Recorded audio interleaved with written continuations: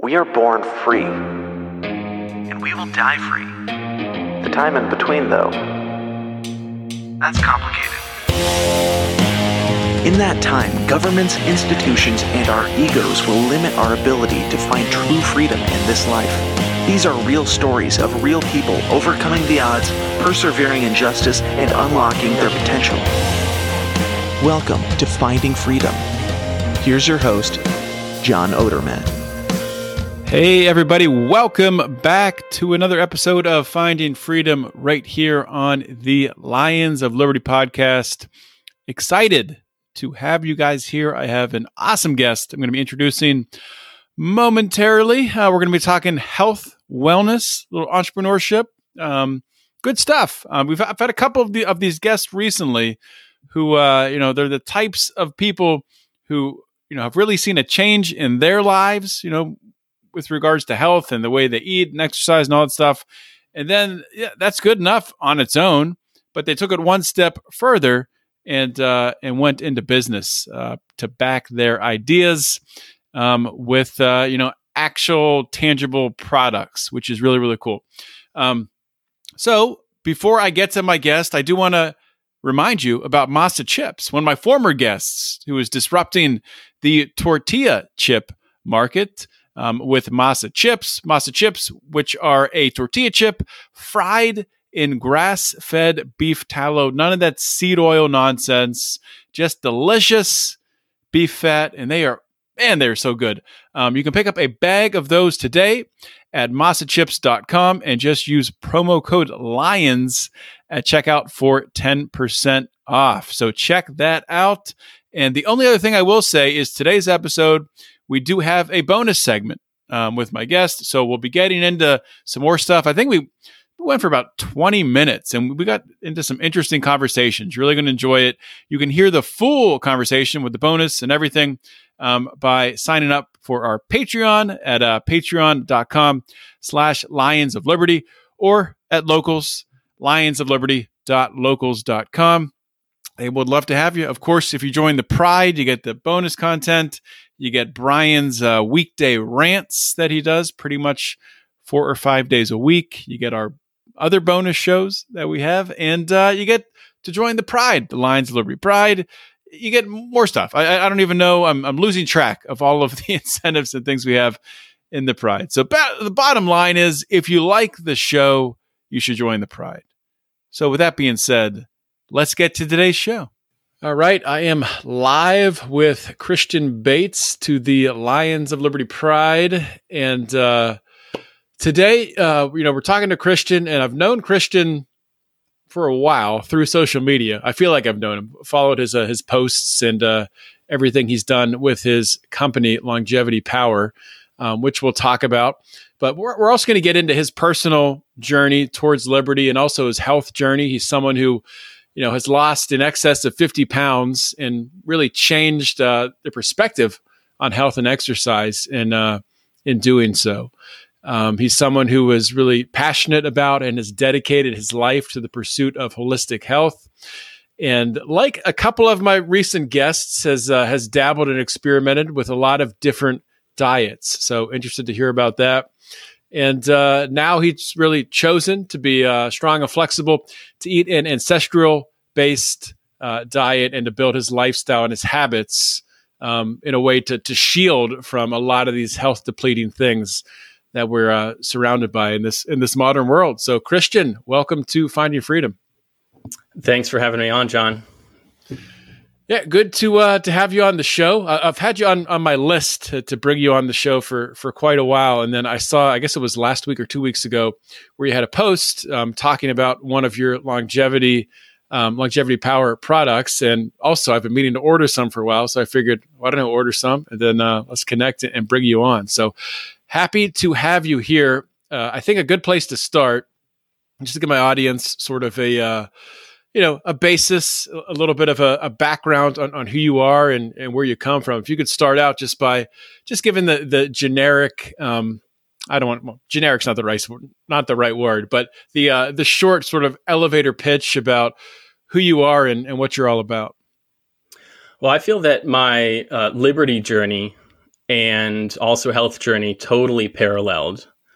Ever since I was 16, when I lost the 50 excess pounds, I also started to kind of get red pilled on nutrition and on the food system, and at the same time on politics and propaganda at the same time, and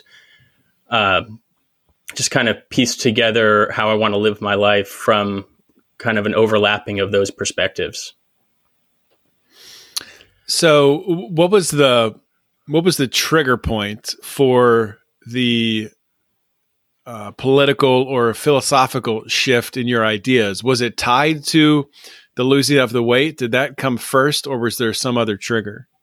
So when I was 16, I was one of the chubbiest and shortest boys in my class. And then in 6 months, I cut back on like eating my favorite San Francisco sourdough baguettes and biking every day. And as I lost a little more weight, I started to run all the time.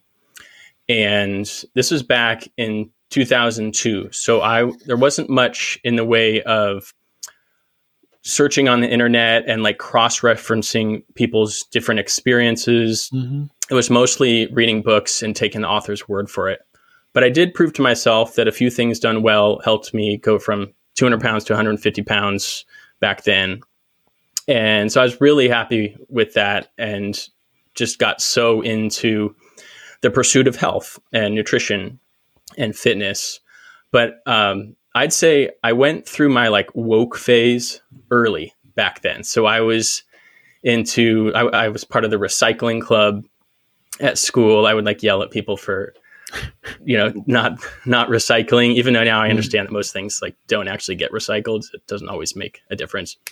And started to go plant-based, and then became a hardcore vegan by the time I was 17, and I had a brief stint with kind of the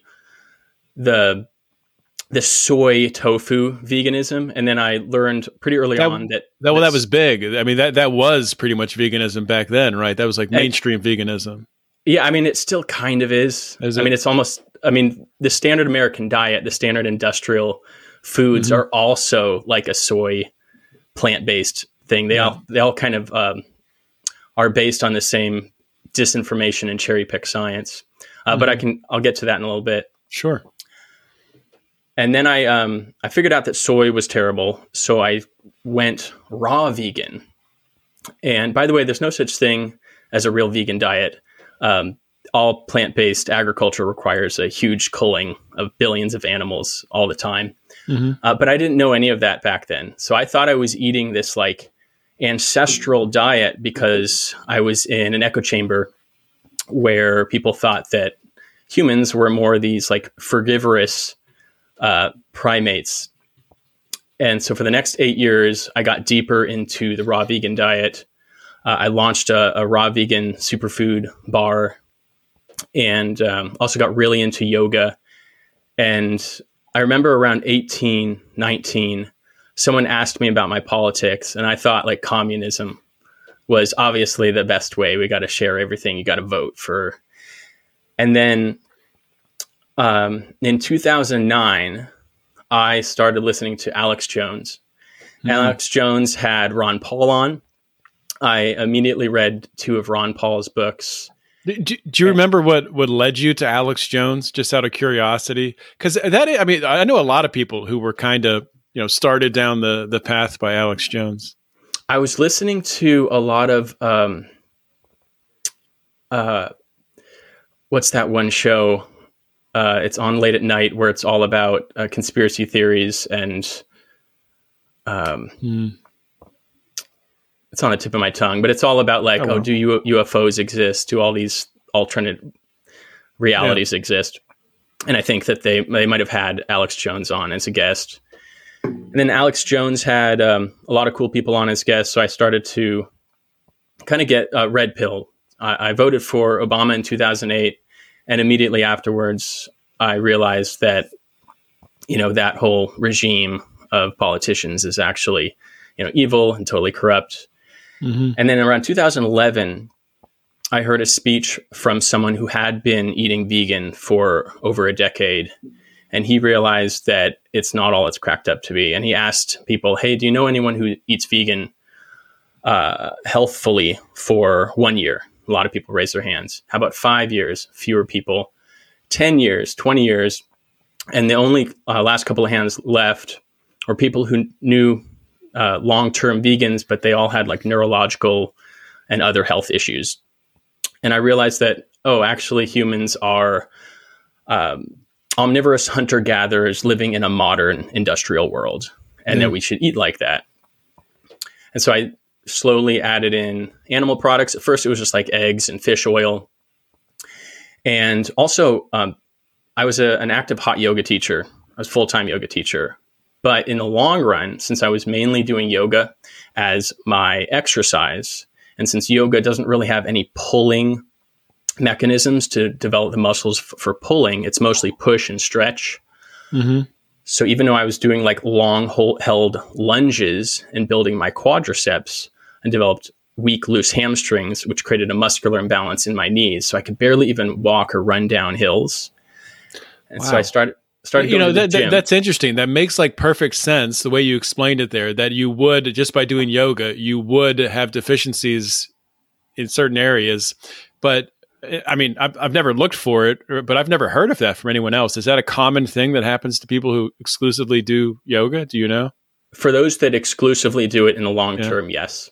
It's so similar to the vegan diet in that a lot of people seem to get a lot of benefits briefly in the beginning and then develop long-term issues.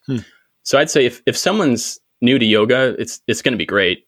You're probably going to do a lot of benefits, but you still want to do other exercises. Yeah.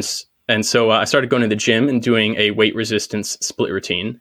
And within the first month of exercising my legs fully, including my hamstrings, my knee problems went totally away. And also after like the first big weight training afternoon I came home and decided I'm going to have my first big like whole pound fillet of salmon. And I hadn't had fish in years. And I felt so grounded. I was just like, this is what my body's been craving for years. Brain food. Yeah. Brain food. And also the seed-based products I was eating were technically full of seed oils, even though they weren't the industrial seed oils that a lot of people are coming around to that are just totally toxic. So cottonseed oil, safflower, canola oil, the vegetable oils, soybean oil. I wasn't eating those, but I was still eating a lot of oils that had the same fatty acids. So an organic, fresh pressed sunflower oil or sunflower seeds still has a lot of those omega-6 inflammatory fats that I didn't realize I was suffering from until I started to piece things together later. And then I started adding in beef and then eventually beef organs and more animal fats and cranking up my weight training routine. And instead of doing yoga, I do more like gymnastic stretching now, which seems to actually get me to my flexibility goals more efficiently than trying to get to them by just complying in a yoga class. Like I can just go directly to what I want to do. And I feel like that going from that kind of blue-pilled notion of nutrition, where I was like a woke vegan, into the more red-pilled understanding of, no, actually, we're hunter-gatherers. We need to eat ancestrally. We're designed to have most of our nutrition and calories come from high-quality animal products, and then we piece things together from there with plant foods and mushrooms. And then actually in 2015, I started listening to the Lions of Liberty. You were my second libertarian podcast. First one was Roger Paxton's Lava Flow. It's a great show. Short-lived, but he had you guys on, or he had a guest episode of you guys for the libertarians in living rooms drinking liquor.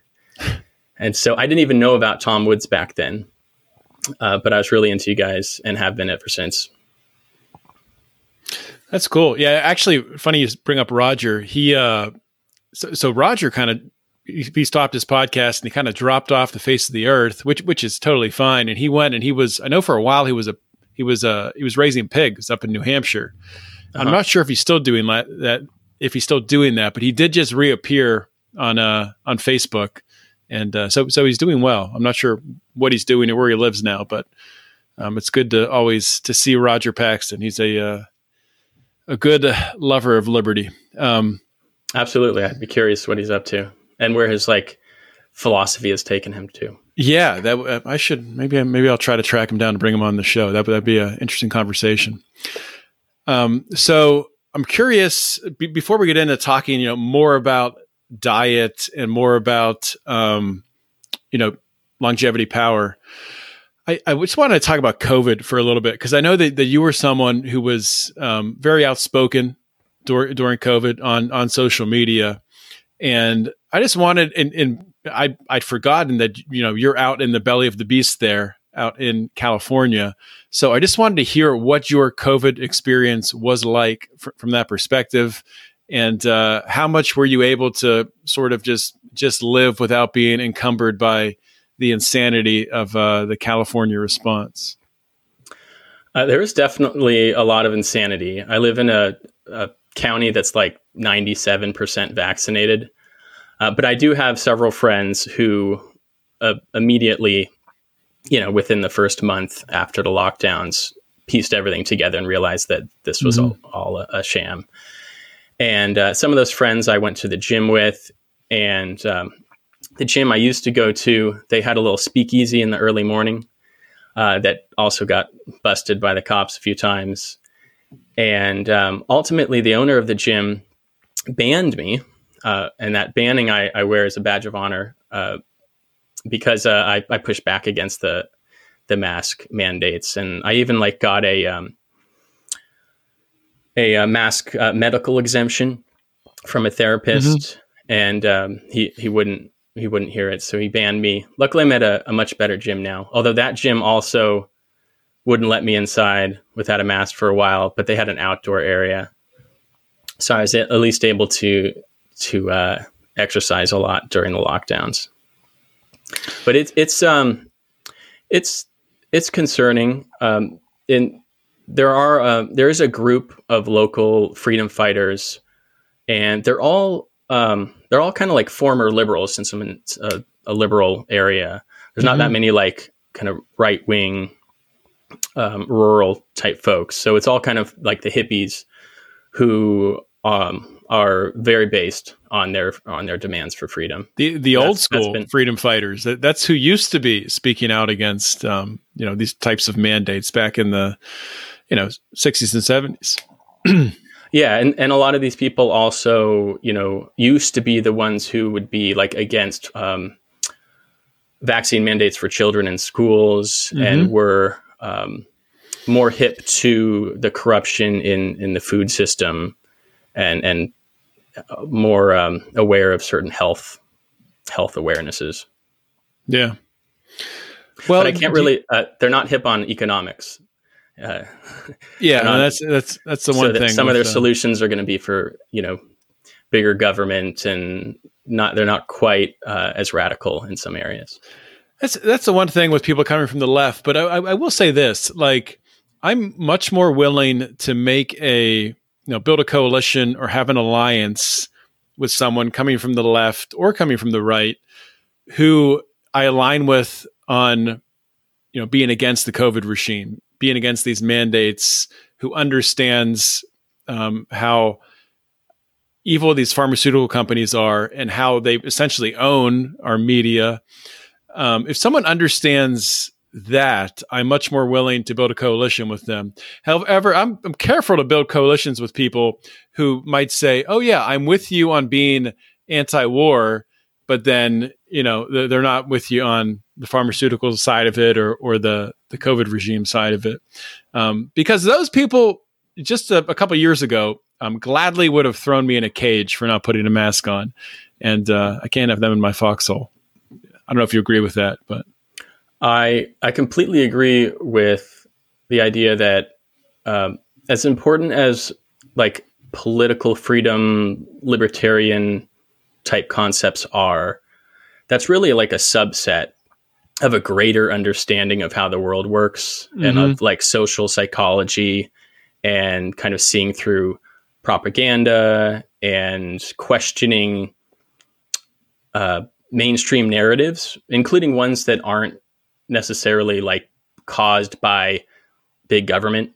Yes. Like so many of our issues with food, like with seed oils, mainly seed oils exist now and haven't had much pushback because of, and this has been going on for over 100 years, because big agriculture, big business was able to pay off certain parts of government to the point of being able to cherry pick the science of different studies that have been done on, say, seed oils versus animal fats, and get that narrative going so that now in the medical system and pretty much throughout everywhere in society, seed oils have been accepted, even though they're totally aberrant.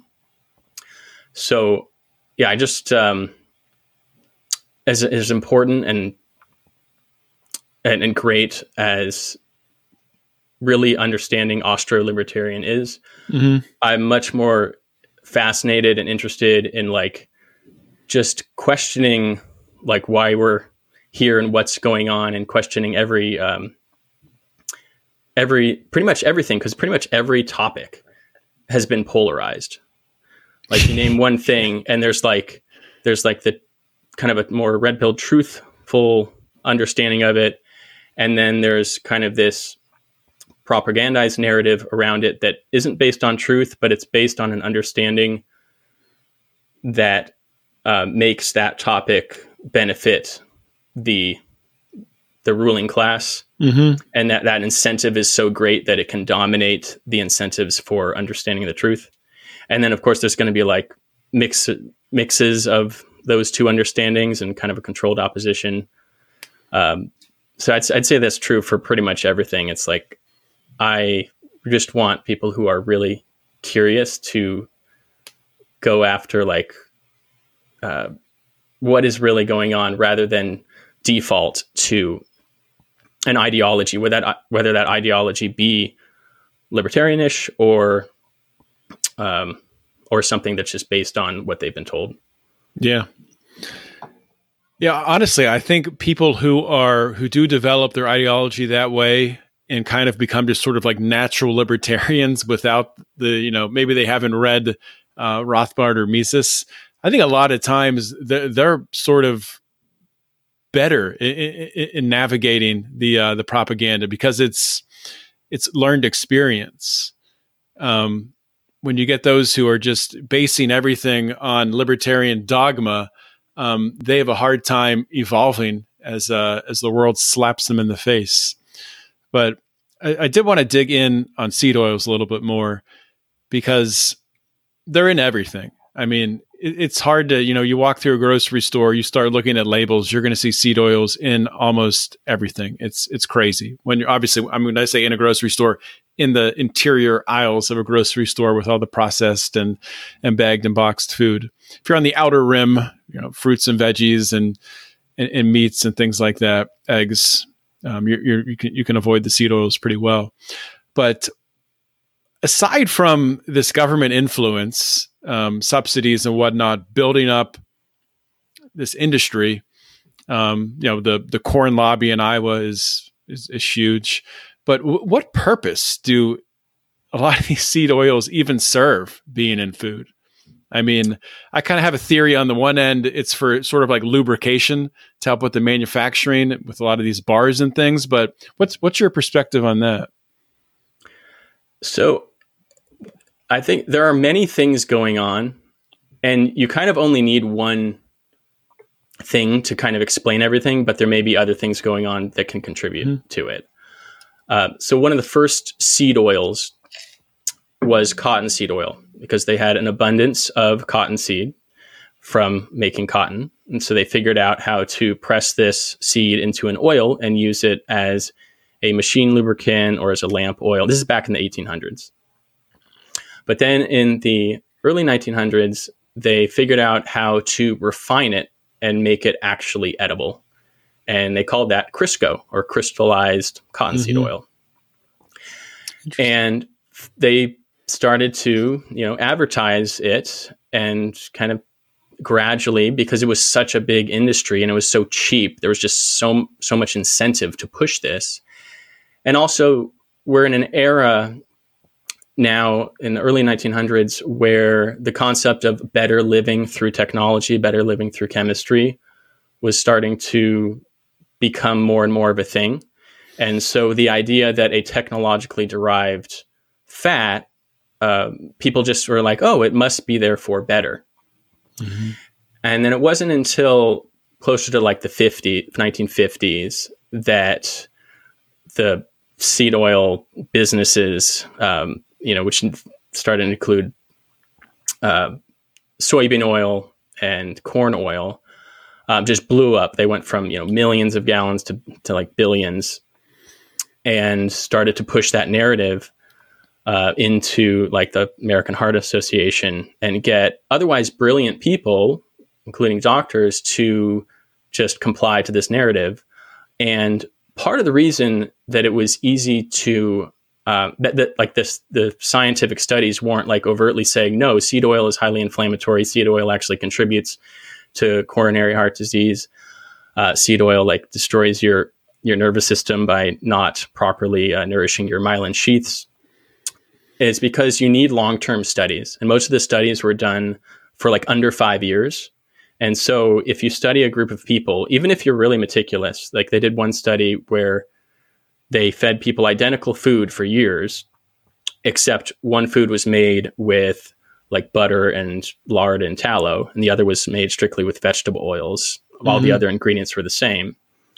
But in a short period of time, it's very easy to cherry pick and make the seed oils look good. And it's only until you do a much longer study, say 10 years or more, that you're able to prove that seed oils cause these diseases and this shorter life expectancy. Which is incredibly hard to do a study like that over a long duration. I mean, it's just... Yeah. Now there are many studies. So the whole thing's thoroughly debunked now, but it did take decades. So and there could also be the idea that by dumbing the population down, by making the majority of your calories come from a food that is just so bad for your nervous system and hormones and metabolism that it makes for a dumber population. And I'm not sure, like, I would never put that kind of more conspiratorial thing. I think it exists to what capacity. It's not always clear, but I think that there is that incentive, especially with the medical system. The more you feed people seed oils, the more chronic diseases there are. I don't know how much of that is emergent versus bad actors who know exactly what they were doing this whole time. It's probably some mixture of both. Yeah, it's interesting. So when you started telling that story about seed oil, starting with Crisco, and I mean, I remember my grandmother and my mother both using Crisco, and just when you taste it by itself, it just tastes horrible. I mean, it tastes absolutely awful. But when you think about, you were talking about why that came into being, because it was just so incredibly cheap. And I think libertarians, we fall into this trap where we're like, well, the free market will just work itself out. There's evil people who work at corporations who gladly will make millions and millions of dollars selling a inferior or a dangerous product if they're making money. That's not to say that I think everything should be government controlled, but it's to say we need to be very aware that corporations can do very, very bad things too. And a lot of times it's government and corporations coming together, kind of a marriage between the two, that's the worst recipe. But I guess my point of this rant is just because something's private, it doesn't mean it's necessarily a good thing. Yeah, we can never really know. But in an alternate universe where everything was the same, except we had like small government and not nearly the corruption in the food industry and all the backwards incentives that creates, would seed oils still have become a thing that we would have, or would it have become less of a thing, but still a thing that caused a huge amount of the population issues? I don't know. Yeah, it's interesting. And I mean, it'd be interesting for someone to study this, not me. I don't have the time. But seed oils, I don't think at least, are anywhere close to as prolific in like Europe as they are in the United States. And that may more have to do with just, the population bases in Europe, not moving around as much, living in the same area, having a more consistent diet. We're not as easily duped into, I'm just totally speculating, into using some of these products, or just these companies knowing maybe that they couldn't sell them there.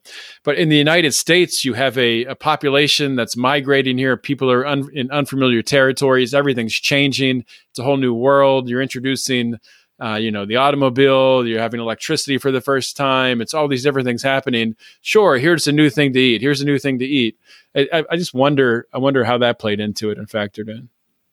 My understanding is that it's still a very big deal everywhere, really, including Europe. It's probably the worst for people in third world countries because they're eating like all cheap, for the most part, cheaper products and far fewer animal products. And so the worst thing about seed oil is not so much that it's been highly processed. It's that the omega fatty acids are inverted. So they've studied different, like more hunter-gatherer cultures, and the fatty acid distribution of people's tissues is around 3 to 4% linoleic acid. Linoleic acid is the main omega-6 fatty acid. It's the highest fatty acid in most seed oils. Most seed oils are between 20 to 70% linoleic acid. And most animal fats are going to be well under 5 to 10%, sometimes well under 5%. Coconut oil is almost 0% linoleic acid. Like healthy fruit oils like avocado oil and olive oil, those are going to be like under 5 to 10%. But once you have this excess of linoleic acid, it builds up in your tissues, and it's telling your system to like store fat, and it messes up how our mitochondria work, and actually takes a while to replace. Because let's say you had a high seed oil diet your whole life, and then suddenly you started to eat a more ancestral diet where you switched from Crisco to tallow. Like a really good tallow, by the way, looks like Crisco in that it's like this white whipped it substance. Does. It tastes a lot better though than Crisco. It tastes a lot different. Yeah, absolutely, and it's not refined at all. It's just strained, really. But it still is going to take sometimes years to correct that fatty acid structure in one's cells, so that we get like our full metabolic health back. Mm-hmm. So, like one big dose of a high linoleic acid or high seed oil meal, even if it's just an occasional cheat meal, kind of lasts in your system for a while. You can't just immediately reverse it by having a healthy meal a few hours later. So it is something to be concerned about. That is something to be concerned about because, it's hard to totally avoid seed oils. I mean, my wife and I, pretty much our philosophy is, we're not going to cook with that stuff, obviously. We look at labels. We do the best we can to make sure we're not buying anything with seed oils in it. It's hard. Things do slip through. You go out to eat. I mean, you still want to be able to enjoy life, go out to eat, and you don't know what they're cooking with in the kitchen. Some places are starting to advertise, and I think this will become more abundant with places starting to tap into the marketing of not using seed oils, which will be a good thing. There's a hat tip to the free market. But it's difficult. So you're saying that even, going out to dinner once every 2 weeks or whatever, twice a month is still going to have a nagging impact on your linoleic acid, or what kinds of, it's obviously going to help you more so than eating it every day, right? I would say that it depends on the person, because some people are just really sensitive. Like for me, I've had a lot of food sensitivities. So if I had any more than say a teaspoon of, and that's just my guess, of a seed oil that got into a meal. So like when you cook in seed oil, sometimes a lot of that oil will end up in the food, sometimes not, sometimes it drips off. So there's also that consideration. But it really depends on where you're at in your own health journey. Like if you've had, if you have an autoimmune disorder, if you have metabolic issues that, make it so that it's really hard to lose weight, or you might have to be far more restrictive to truly get your health goals, happening. Yeah. But for some people that might just be unnecessary. There's a thing called orthorexia, and orthorexia is where you are so restrictive in your diet that the restrictiveness ultimately becomes a detriment. And I definitely had variations of doing that. My early on mentality with nutrition was, if I can be more restrictive, that's my path to health. Mm-hmm. But now I kind of invert it, even though I do avoid a lot of things, but also replace those things with like super nutrient dense foods. My mentality now is, how do I make it so that I can have the most flexibility possible? Like I've always had a dairy sensitivity, not to the lactose, but to the casein. And once a company even asked me to formulate an ice cream for them. And I was like super stoked. I was like, okay, we're going to make this out of goat cream and make it the best superfood ice cream possible. But I couldn't taste test it without just feeling awful all the time. And so I had to eventually turn them down and said, like, I can't do this. But I would love to figure out a way where, whether it's my gut microbiome or certain things about my body, where I could handle dairy again, especially like the A2 milk, which has fewer of those casein allergens. And so I even though it is good to just like not eat certain things for a good long time because they're no longer serving you, it's also good to be like, all right, how do I still have massive nutrition abundance and enjoy every meal? Yeah, no, that's and I mean, and milk is such a nutrient dense thing, especially raw milk, to be able to drink. Yeah, and high quality butter and cream and colostrum. Yeah, they're all basically an organ meat, and I'm really into organ meat, so I'm into liver, kidney, brain, connective tissue, so the bone broths. I think it's so good to eat nose to tail, and dairy technically is like a domesticated agriculture version of ancestral eating. So Lee, let's talk about eating organ meats and kind of lead that into what led you to founding your company, Longevity Power. So when did you start eating organs? And I mean, do you eat, try to eat some organs every day, a certain amount a week, or like, do you have like a quota, how you do it? I try to have it bare minimum, like a half an ounce a day. Mm-hmm. Sometimes I'll have a lot more. I've had like a pound of liver all at once. You probably isn't there like a downside to that though, with having like too much liver? Liver has a lot of preformed vitamin A called retinol, and there's a massive disagreement on this in like the paleo carnivore type communities. Some people think that your body can actually handle quite a bit, and some think that you should really be much more cautious with it. I think that I'm like a little bit to you can handle more than some people think, but don't go overboard. Because a lot of most people are deficient in preformed vitamin A, which is so good for your eyes and your immune system. I mean, it's like one of the top fat soluble vitamins that our body just needs.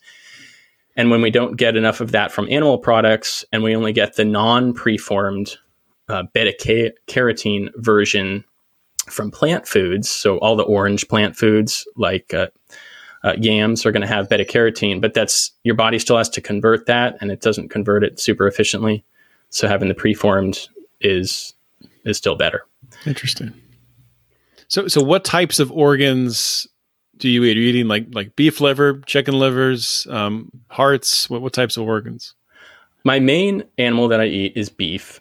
Mm-hmm. And I think that the ruminant animals, all the red meat animals, they have the best nutrition. They also have the best fats because of how their stomach is. They basically eat, grass and kind of a carbohydrate-based diet that turns fatty acids into this higher saturated fat, lower omega-6 fat in their tissues. Mm-hmm. Whereas the monogastric animals, so all poultry, pork, those are going to have a little bit more of the omega-6 oils in their body, especially if they're primarily grain-fed. And most scaled up farms, even if they're organic, are going to be mainly grain fed. So even like a large scale chicken farm, even if it's pasture raised, they probably can't make them all pasture raised where they're eating all insects, would be the biologically appropriate food for chickens. They're still going to be giving them some amount of grain, and that's just going to be changing the fatty acid distribution of their tissues to a certain degree. You can see that in their eggs. The more grain a chicken is fed, the lighter the egg yolk, the more it eats insects and scraps from outdoors, the more their egg yolk will be dark orange, which has to do with vitamin A. That's interesting. I just learned that like a week ago, that because somebody, a listener of the show, had posted on her Facebook that she has her own chickens and she can tell how much pasture time they get based on the color of the yolk. So that's a good thing to know. Yeah. So I'm an aspiring hunter. I would love to eventually get so into hunting that I can do subsistence eating, where I'm eating a lot of, say, venison or elk. But high quality beef, grass fed, and even the best would be grass finished, pasture raised beef. It's, even though these are domesticated animals that are different from the wild auroch that is now extinct that cows come from, they're practically the same nutrition. And so I think that beef, as well as like grass-fed lamb, is basically like a truly ancestral food that is just so optimized for human biology. So most of my organs are going to be coming from beef. I'll occasionally do chicken livers, but I think that the beef liver and beef kidney and beef bone broth and beef fat, and I'll even do beef brain, spleen, pancreas. My favorite is the thymus. The thymus is right by the heart. It's basically the center of the lymphatic system. It's a glandular. It's along with the pancreas, is called a sweetbread because it doesn't have like a red meaty flavor. It has more of a soft, almost desserty flavor, like cheesy. And it has all these like cofactors that are great for your immune system. It's exquisite. So how do you cook that, or are you eating it raw? I mostly eat it powdered.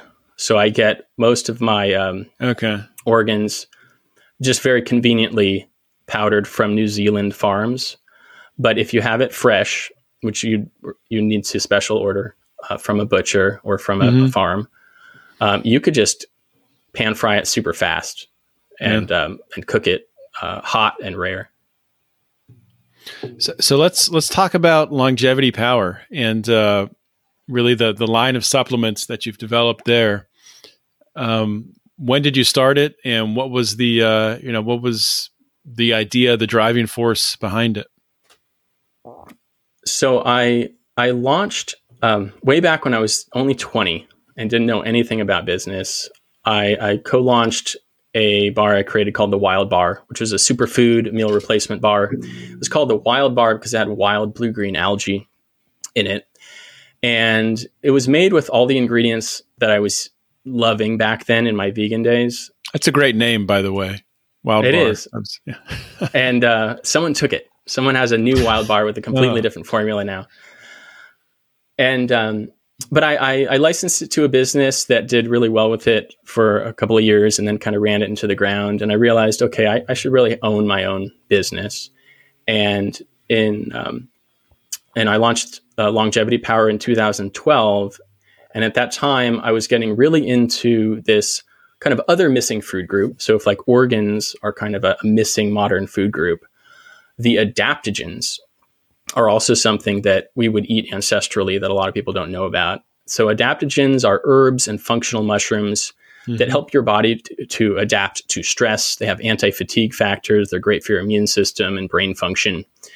And I found that most of the adaptogens on the market that I was consuming were not as potent or as quality or as well priced as I wanted. A lot of them were in capsules when I was really into making like drinks out of like drink instant powders.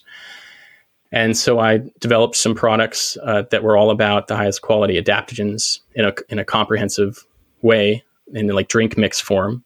Launched that with Longevity Power, and I've been doing that for 11 years now. And then last year, I finally launched my Ancestral Organ Powder mix line. And so now I'm able to, which feels really good because I'm so into like animal foods, but I was selling mainly plant and mushroom foods. It felt a little bit disconnected because as much as I love adaptogens, I really like to talk about like the animal stuff. So now I can talk about both freely and have something to offer people. That's really cool. So where are the powders sourced from? You were saying you ordered, do you get it from New Zealand? Is that? Yeah, the organ powders are from New Zealand. My bone broth protein powder is from Sweden, and it's all pasture-raised, grass-fed beef. How hard was it to set up this operation? I mean, to start any sort of supplement company, I know can be pretty difficult from a resource standpoint, from producing it. So can you talk a little bit about how you overcame those obstacles? There's always overcoming. There's always going to be changes in updates and sourcing. I just do what I can. I'm pretty small scale still, so all of our production is small batches. I would love to dramatically scale up, and that I will eventually, very soon. And I just believed in myself. Like I think I can do this, and there's always going to be more things I can do. Eventually I want like a full-on GMP facility. But that's like, now we're talking, and I'd have to like 100x to get there, but I will. Yeah. Well, it's kind of like when I had on the founder of Masa Chips a couple weeks ago, and, they're at the point where they're still, making all of their tortilla chips by hand. Those are the chips that are fried in grass-fed beef tallow. But yeah, it's kind of like, of course you want to grow, but you're not really ready to grow because you couldn't meet the demand. You don't want to just have orders you can't fill. So that's kind of a tricky dynamic to growing a company. Yeah. And a lot of companies, they do it by, getting funding, partnering with different companies. I haven't done that. I've been the main guy. I wear all the hats, but I'm ready to build a team and do whatever the next step is, for scaling up. Yeah, that's awesome.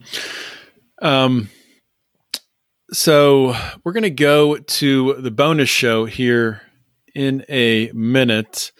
I did just want to get a general opinion from you on, the shift I've done in my show. You've been listening to me for years, so you understand what happened. I started out talking about criminal justice system during COVID, with everything happening. I pivoted to this show, Finding Freedom, and obviously talking to people like yourself who are very passionate about health and wellness, and really taking ownership of that aspect.